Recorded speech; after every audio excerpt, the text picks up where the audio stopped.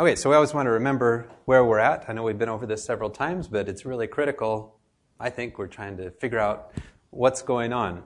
So this whole Bible study really has taken place in the Babylonian captivity so far this year. So we talked about Jeremiah, Daniel, Ezekiel, very much involved in that time. So 70-year period of time. And then we have here 538 BC, the Edict of Cyrus, that they should return, rebuild the temple. And the first 4 chapters of Ezra are just historical. The actual person of Ezra as a historical figure is much, much later. So this book goes back and tells the story. First 4 chapters describe all of this and how, here coming up to the end of chapter 4, that the building stopped. And we'll read just a little bit to see what happened that led to everything kind of falling apart. And that's where these figures, the last couple months, we've been talking about Haggai and Zechariah, the prophets that came along to get things started up again. And so remember, the Zerubbabel, the governor, and Joshua, the high priest, were involved. And so it didn't take long. 4 years, once they got involved and things got rolling again, about 4 years later, the temple was dedicated. Okay, and that takes us up to Ezra 6. And then just notice here, Ezra, again as a historical figure, comes on the scene at 458 BC, a long time. Okay, we're, 70, 80 years from when the Jews began to return initially to Jerusalem. So we're going to talk about these reforms of Ezra and Nehemiah, very dramatic, kind of radical things that these 2 guys did to try to get the people to give up some of the practices they were involved in. And then Nehemiah was sometime later, but Ezra and Nehemiah were contemporaries. And so we'll just get into a little bit of Nehemiah to round out the story of Ezra this time. Okay, so this is how Ezra opens. Again, talking about Cyrus, giving this decree.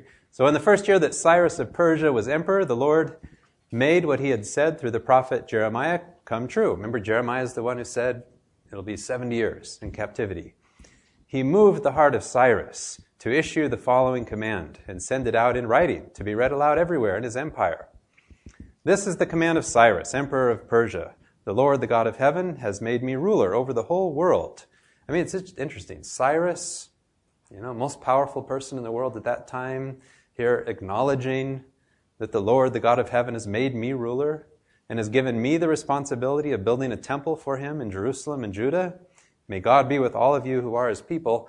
I mean, just find it interesting how many very prominent people, like Nebuchadnezzar and here Cyrus, that God has, moved his heart. And there are other ways that can be translated, prompted, inspired, prodded, stirred up the spirit, that somehow God was successful here in Cyrus to, lead him in this direction. Kind of interesting. So the decree continues. You are to go to Jerusalem and rebuild the temple of the Lord, the God of Israel, the God who is worshipped in Jerusalem. And then the heads of the clans of the tribes of Judah and Benjamin, the priests and Levites, and everyone else whose heart God had moved, got ready to go and rebuild the Lord's temple in Jerusalem. And so we have this group that goes out. It's a pretty small number when you think about it. 42,360. Usually when you have lists of people like this, it's only men over the age of 20. They leave out the women and the children. Here, I'm not sure. Because after listing this number, it goes on to talk about how many male and female servants there were and so on. But it's really a pretty small number. Okay, remember the people that stayed behind, chose not to go back? That's the group of Esther. Those are the people that stayed in Persia. Okay, but it's a small number, especially when we compare it to the people that came out in the Exodus. This was only the men, 605,550. Okay, and when David gave a census, which remember was a bad idea, okay, it was only men over the age of 20, and it was 800,000 in Israel, 500,000 in Judah. So it's kind of sad in a way here that we have this, large nation, and then we have this really small amount that's left over that would come back. Well, anyway, there's a lot of controversy, a lot of forces working against the rebuilding of the temple. The enemies of the people of Judah and Benjamin heard that those who had returned from exile were rebuilding the temple of the Lord, the God of Israel.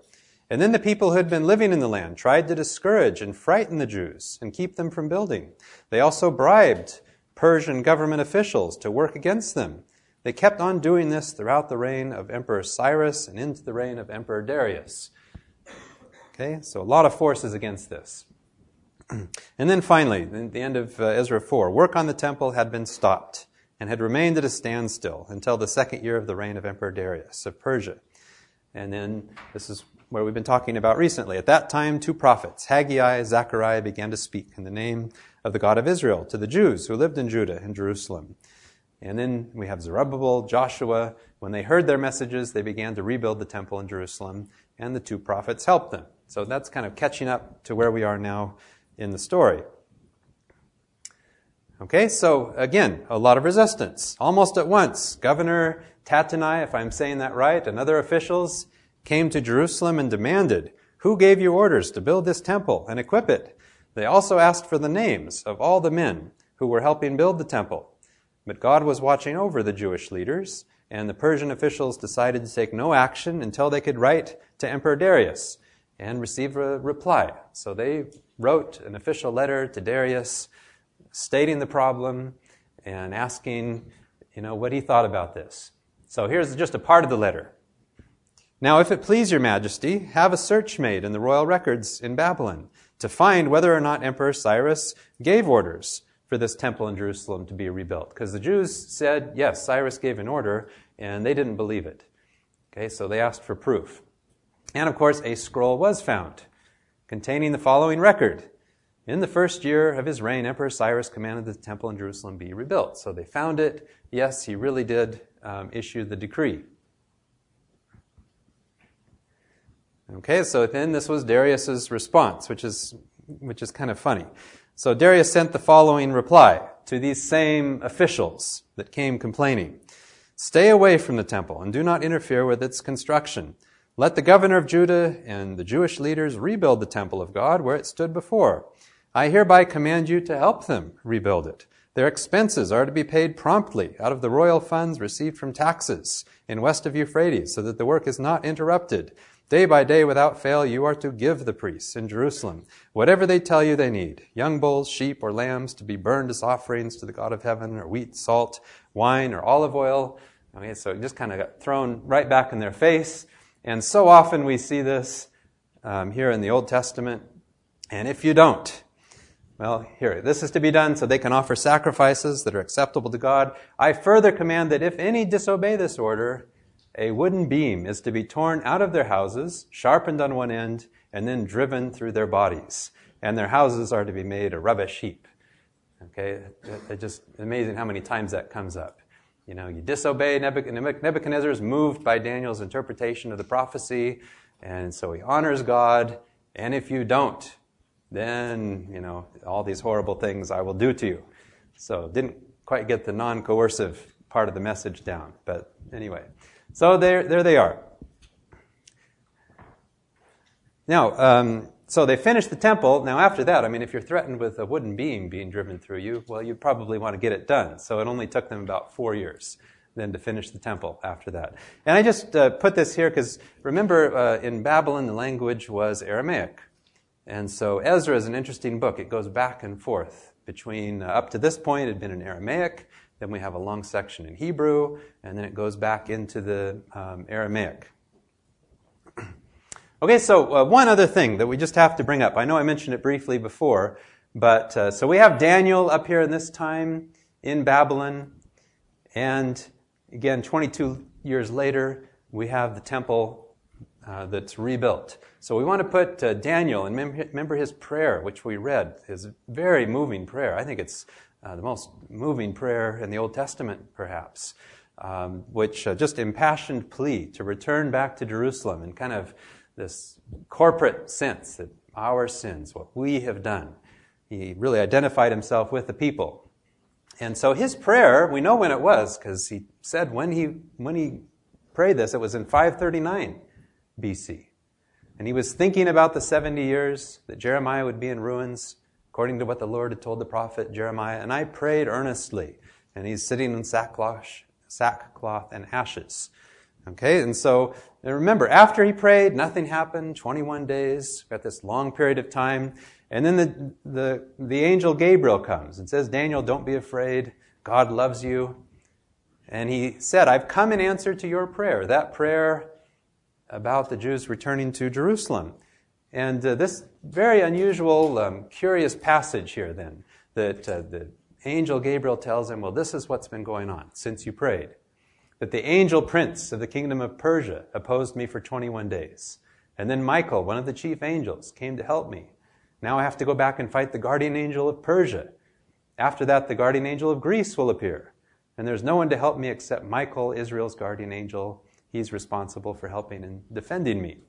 And, we already just read the story. We see how much controversy, how much resistance there was for the Jews to go back and rebuild Jerusalem. And I think, again, this is it's pulling back this curtain and saying, okay, look what's going on behind the scenes. We tend to imagine that everything that happens, there are two players involved. There's God and there's us. Okay, but this other part of the triangle here, a non-human agency that is also involved behind the scenes, and in this case, actively working against God's plans. I find this a helpful dimension when we think about prayer, the complexities of prayer, that really, it does involve us in this cosmic conflict, great controversy process that's really complicated. Okay, but I would say Daniel's prayer here had a powerful effect. Okay, look at all that happened kind of as a result of that prayer. Oh, and I meant to mention this at the beginning. Dr. Tonstad has a class every Saturday mornings at 10:30 in A-Level Amphitheater, and he's asked my wife and I to present the next 2 weeks. So this Saturday at 10:30, I'll be giving a talk. It's kind of like a big overview of the Old Testament. And so if any of you are interested, it's much more interactive than this. So people, ask a lot of questions. And then next week, my wife Dorothy, who's a neurologist at the VA, will be talking about the atonement. So if you have an interest in either of those two kind of big ticket items, then that's Saturday at 10:30. But anyway, the cosmic conflict. We don't have this curtain pulled back on a lot of stories in the Old Testament. And I've mentioned a little bit the relative absence of Satan in the Old Testament. But I'd like to just kind of imagine that there is this cosmic conflict brewing all the way through the Old Testament, even though it's not really in your face so much. In the New Testament, more than 50 times, even before we get to Revelation, we've got, this theme very much in your face. First thing Jesus does, he's out in the desert and engaged in a conversation with Satan. But we just kind of think through some of these stories. We think about the flood, for example, that Noah had no faults, was the only good man of his time. Is that literally true? He was the only good man of his time. He lived in fellowship with God, but everyone else was evil in God's sight. Okay, was he really the last good man? And God said to Noah, go into the boat with your whole family. I found that you are the only one in all the world who does what is right. I think you could make a case he really was. Because if there were, if God had 100 friends, don't you think they would have gotten on the boat?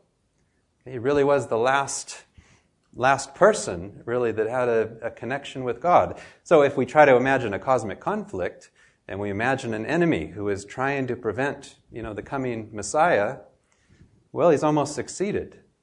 Right? If a world is totally extinguished of the knowledge of God, imagine several generations just go on after Noah dies, and God's completely lost contact with the human race. Okay, what would be the result of that?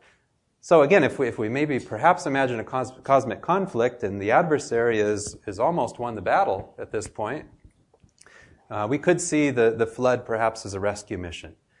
Save the last man with a connection with God and the avenue for the Messiah. There would still be a possibility of that. I think maybe it gives us another way of looking at some of these stories. And we just read on a little bit. Of course, then God finds Abraham. And God gave him a promise. Your descendants will be strangers in a foreign land. They will be slaves there, will be treated cruelly for 400 years. And after 4 generations, your descendants will return. Okay, so we've got a prophecy that this is going to happen. After 400 years, 4 generations. And then, right on time, Well, it's interesting that then there's a death decree that the Pharaoh told the Hebrew women, when the Hebrew women would give birth, to kill the baby if it's a boy.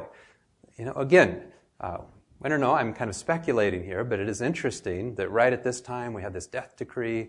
And again, could there be someone behind the scenes worried, okay, maybe this is the Messiah that's going to come now? We have a death decree that's right on the time of the fulfillment of this prophecy.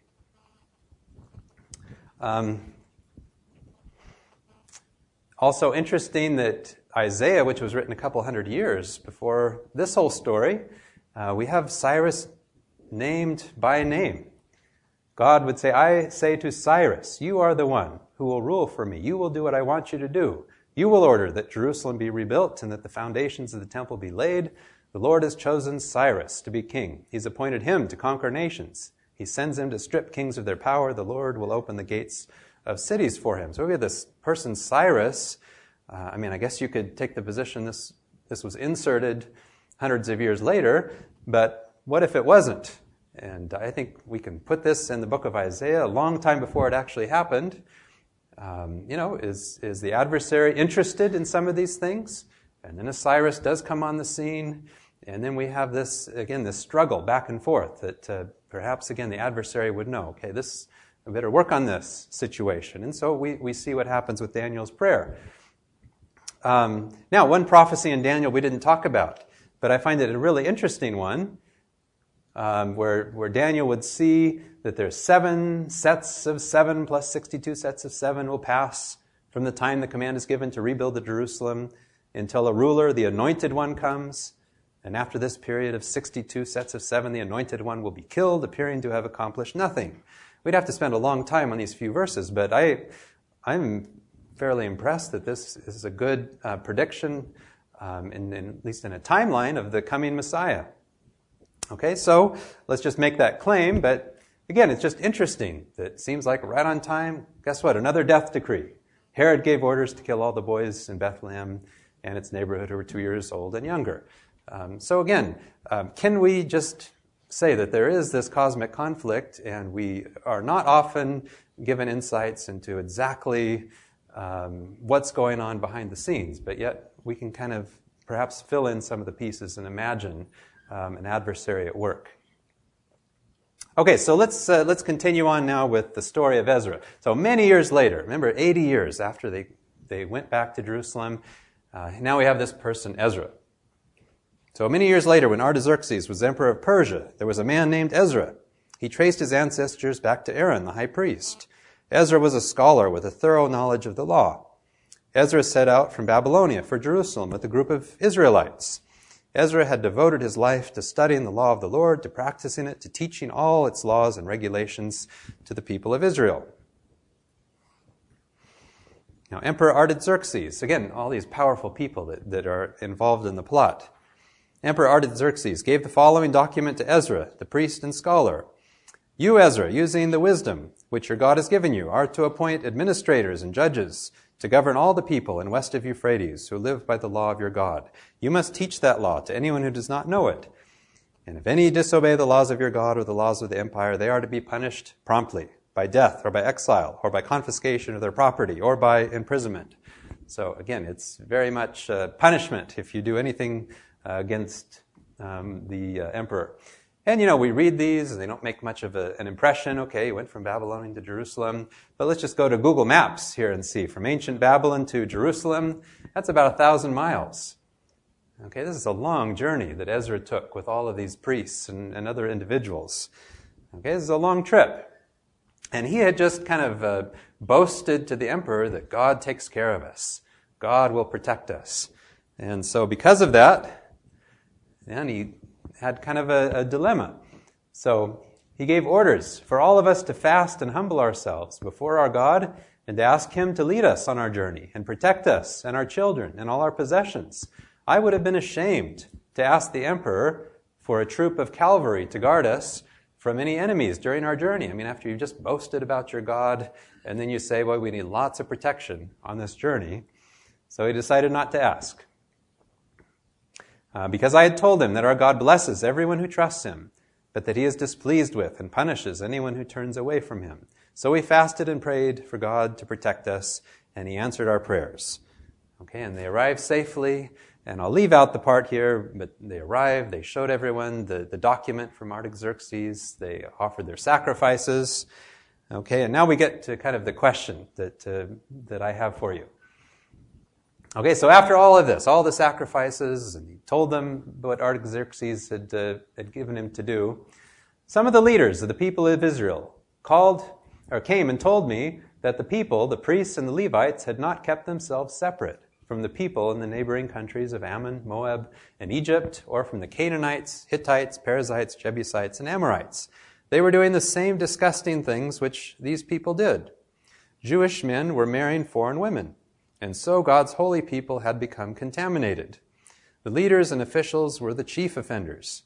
When I heard this, I tore my clothes in despair, tore my hair and my beard, and sat down, crushed with grief. I sat there grieving until the time for the evening sacrifice to be offered, and people began to gather around me. All those who were frightened because of what the God of Israel had said about the sins of those who had returned from exile.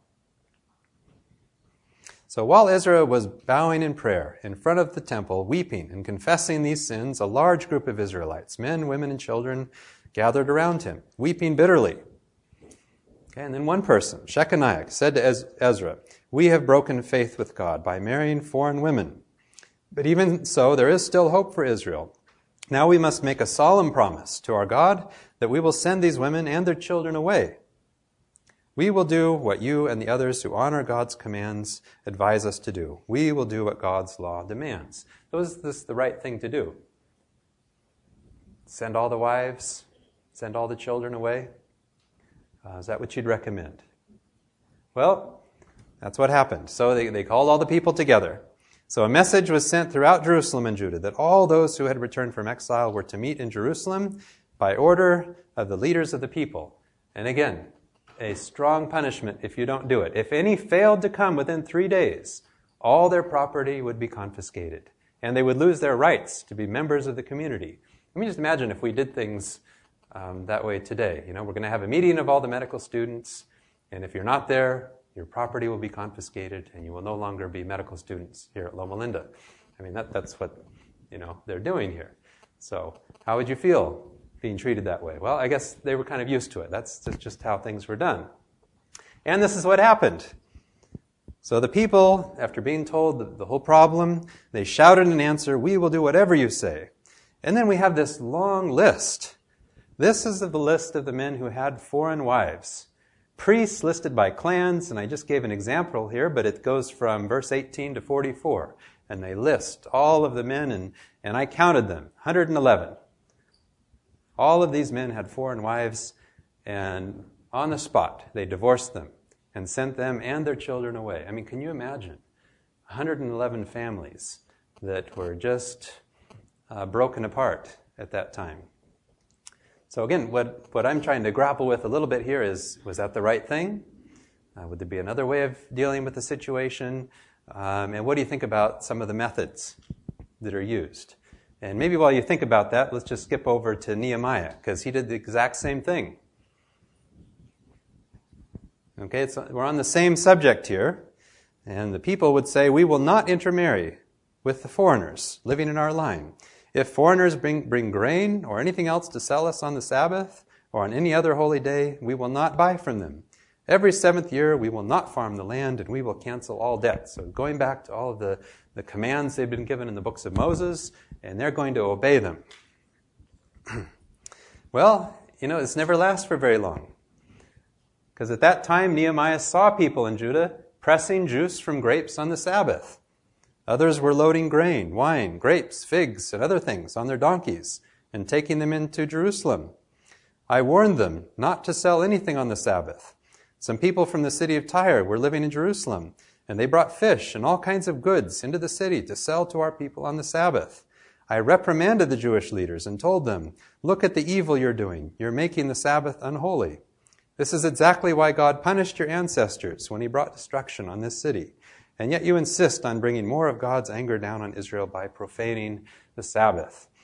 Okay, and it wasn't just the Sabbath. But look how he dealt with it. So I gave orders for the city gates to be shut at the beginning of every Sabbath, as soon as evening began to fall, and not to be opened again until the Sabbath was over. I stationed some of my men at the gates to make sure that nothing was brought into the city on the Sabbath. Once or twice, merchants who sold all kinds of goods spent Friday night outside the city walls. But I warned them, it's no use waiting out there for morning to come. If you try this again, I'll use force on you. And from then on, they did not come back on the Sabbath. So he was really a take charge kind of a guy. Then we come back to the problem of foreign women. At that time, I also discovered that many of the Jewish men had married women from Ashdod, Ammon, Moab. Half of their children spoke the language of Ashdod or some other language and didn't know how to speak our language. I reprimanded the men, called down curses on them, beat them, pulled out their hair. And then I made them take an oath in God's name that never again would they or their children intermarry with foreigners. And, he does rightly say that it was foreign women that made Solomon sin, and that this really was, how Solomon got involved in all of this. So it was a huge problem leading up to all of this. Okay, so again, just what do we think about the methods? Now, it's amazing here. I just did a Google search because I wanted an illustration. So I think I typed in something like Loma Linda medical students. And about the 6th slide is someone that looks familiar down there giving a lecture. So I said, wow, on the web. And there's something that looks familiar. There's the facial nucleus. Anyway, I won't go through all of that. But, just we want to think about how would you feel having things enforced on you like this? Is there a time when it is appropriate to really have the screws put down to obey? Let's just say we're talking about lecture attendance, okay, which, that's a good thing. Wouldn't you agree? How far should one go to enforce that? Okay, should we use the methods of Nehemiah and Ezra? Okay, maybe not talk about wooden beams being, sharpened and all of that, but does this work to get people to obey? Well, it actually did work in terms of obedience, because after this, there is really no record of the people intermarrying with foreigners. This really did put an end to it. Okay, and when Jesus comes on the scene several hundred years later, were the people obedient at that time? Well, they were. They were quite obedient. Actually, they were keeping the law. Boy, were they careful with the Sabbath. I mean, they were, at least by the book, they really were keeping the rules. Okay, so the question is, wasn't that a good thing? And here's where we get to Kohlberg's 6 stages of moral development. Do you learn this in medical school? Talk about this a little bit. What's that? You just learned it. Okay. Well, you probably know it better than I do, but I'm just going to bring out a couple of things from this. If we go through the early stages, my daughter is a student at PUC, just brought this home, so we talked through a lot of this. But anyway, level 1 is that you follow and obey whoever has the most power. And what is the motivation for doing right at a very early stage of Kohlberg's development? It's to avoid punishment, or perhaps for reward. Okay, so we do what is right to avoid punishment. And if we look here at stage 6, which is really focused on principles that one lives by. Laws and rules are to be obeyed because they rest on principles, because they're consistent with principles. And perhaps we would even disobey rules and laws if they violate the deeply ingrained principles that are there. And what's the motivation for doing right in stage 6? It's you do what is right because it is right, not because you need a rule to do what is right. Okay, and so I think perhaps we could say that, well, I guess the minimum point we could make is that perhaps God is meeting people at a stage that only respond to obedience for punishment or reward. And perhaps God is willing to meet people at that level. But is that a good level to stay at? Okay, and Graham Maxwell always uses this illustration, which is, I think, an excellent one. Children. Our kids never really wanted to brush teeth when they were little. Okay, and so what do you do as a parent? Do you sit your child down and explain a lot about the physiology of not brushing teeth and cavities and all of that? It really doesn't make a lot of sense. So sometimes you just do need to resort to a little bit of, look, I'm dad, you're going to brush teeth. And maybe there's some punishment involved if you don't brush your teeth. Okay, but again, how would you feel? Your child grows up, goes to medical school, and calls you and says, Dad, I brushed my teeth. Are you happy? That'd be pretty sad if we're still back in that kind of a punishment model. Why did we brush teeth when we get older? Well, it makes sense. We just do it because we know it's the right thing to do, and now we have a good understanding of why if we don't brush our teeth, bad things happen. So there's a maturity that happens. We do what is right because it is right, not because we're compelled or forced to do what is right. Okay, so if we want to think of obedience here in terms of stages, okay, an early stage would be, we obey for hope of reward or fear of punishment. Okay, but that would really be an immature reason for obedience. Okay, and I would say obedience because we love God, that has to be there, but that is not obedience in the highest sense. Again, if my child grew up and called me in his 20s, to say, Dad, I have no idea why it makes sense to brush teeth, but I love you, so I brushed my teeth today. Okay, that's still rather immature. Yeah, son, I'm glad you love me, but that's not the best reason for brushing your teeth. Okay, the best reason for obedience, I would say, is that we agree with God, and we see that everything He's asked us to do makes sense. And then obedience is done in the highest sense of freedom.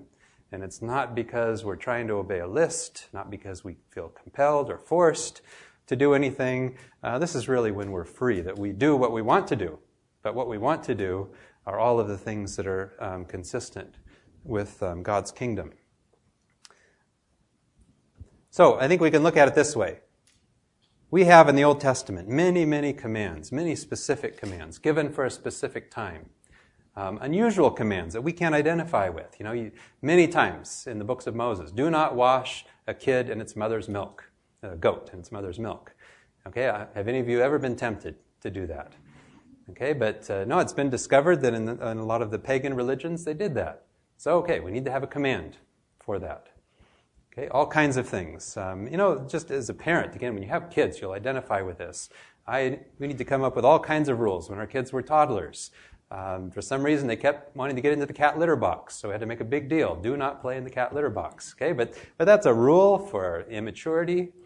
Okay, and again, that's not something that you would post on the wall of your house, rules of the house, but it's given for your immature kids. So we have this kind of a pyramid here, that we have laws given for a specific time, and then we have 10 commandments, which the first 4 have to do with our relationship with God. The last 6 have to do with relationship with our neighbor.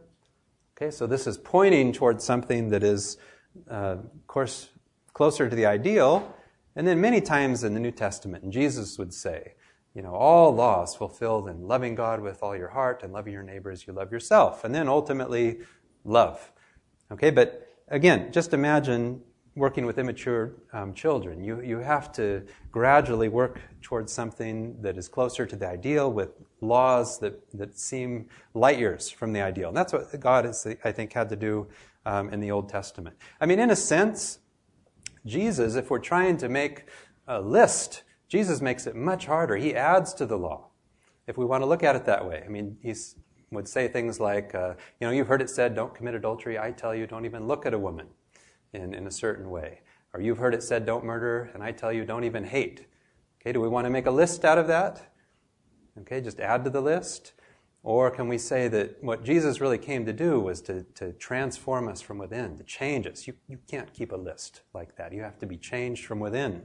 So He came to plant principles deep within us that would have a reforming effect, not to multiply laws and lists. Okay, so I think it should be very, it should have an impact on us. When we think about the Pharisees, who in many ways were like us, they came out of all of this. And finally, this whole point in the Old Testament has just been rebellion from cover to cover, horrible rebellion. And now we finally have a change where the people have buckled down. and they've said, okay, we're going to obey. And I think that's wonderful. But there has to be growth and development, and not just to stick with the rules. Because look at the things they were doing. I mean, this is not bad.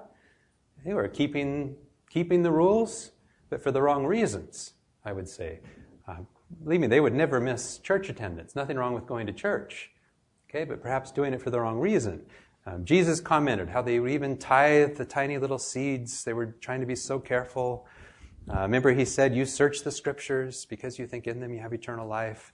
And they kept coming to Jesus quoting the scriptures. They had the Bible memorized. Okay, again, nothing wrong with Bible reading. Remember, Jesus talked about you'll send a missionary halfway across the world to win one convert. But when you do, you make him as much a child of hell and all of this. So, nothing wrong with mission work. Okay, nothing wrong with the Sabbath. But all of this was done as a list-keeping, rule-dominated, and it didn't come from freedom. It didn't come with really a sense of purpose or understanding how some of these things fit in. And I think for me, it's perhaps the most shocking verse here in the Gospel of John that we will come to. That on the crucifixion, that the Jews, since it was the day of Sabbath preparation, and so the bodies wouldn't stay on the crosses over the Sabbath, it was a high holy day that year, petitioned Pilate that their legs be broken to speed death, and the bodies taken down. So why did they want to break legs to speed death? Because they were trying to get home to keep the Sabbath. To think that, the crucifixion, God is there in human form, and the motivation is, our Sabbath observance is threatened by this. We better speed death so we can make it home to keep the Sabbath. I mean, that's really a horrible display of having completely the wrong priorities and understanding of things. Their offense at doing good things on the Sabbath, doing miracles, helping people, that we're actually more concerned about a certain interpretation of the law. Okay, and these are the people that Jesus was dealing with. Okay, so Paul would kind of put this together. So we say that the Gentiles, who are not trying to put themselves right with God, were put right with Him through faith, trust. While God's people, who were seeking a law that would put them right with God, did not find it. My friends, how I wish with all my heart that my own people might be saved. So he's talking about the Jews. How I pray to God for them. I can assure you that they are deeply devoted to God. I mean, it takes a lot of willpower to obey like that. They were deeply devoted. But their devotion is not based on true knowledge. They have not known the way in which God puts people right with Himself, and instead have tried to set up their own way. Okay, again, through keeping the list. And so they did not submit themselves to God's way of putting people right. For Christ has brought the law to an end, so that everyone who believes is put right with God. So Christ has brought the law to an end, and now murder, stealing, it's all okay. And what does that mean? He's put the law to an end. No, He came to put the law to write it on our hearts. And all law ultimately points to love. Love for God, love for neighbor. So as Christians, we have really one law. And if you're doing this, what laws will you break?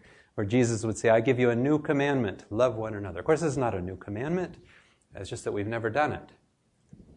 Okay, so our one commandment is to love one another. And how do we know what that looks like? As I have loved you, so you must love one another. Okay, this should be the hallmark of any Christian. Okay, we have one supreme law. We love one another. If you have love for one another, then everyone will know that you are my disciples.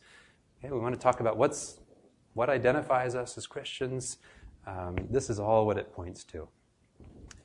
Okay, so again, freedom is what we have. So I think this verse here in Galatians, which I won't read, but again, when what you want to do is what is perfectly consistent with God's kingdom, you're completely free. It means you'll do a lot of good things. You'll do a lot of these laws and things that are advised that people would do, but you're not doing it in a sense of list keeping. You're doing it in the highest sense of freedom. And I think that's what it's all about. All right, so let's pray. Father, I think there's certainly much to admire in the fact that you have been certainly stooped to such a great deal to reach us in our rebellion in human history, to give lots of laws and rules that confuse us in the 21st century, but apparently necessary for a certain time and culture.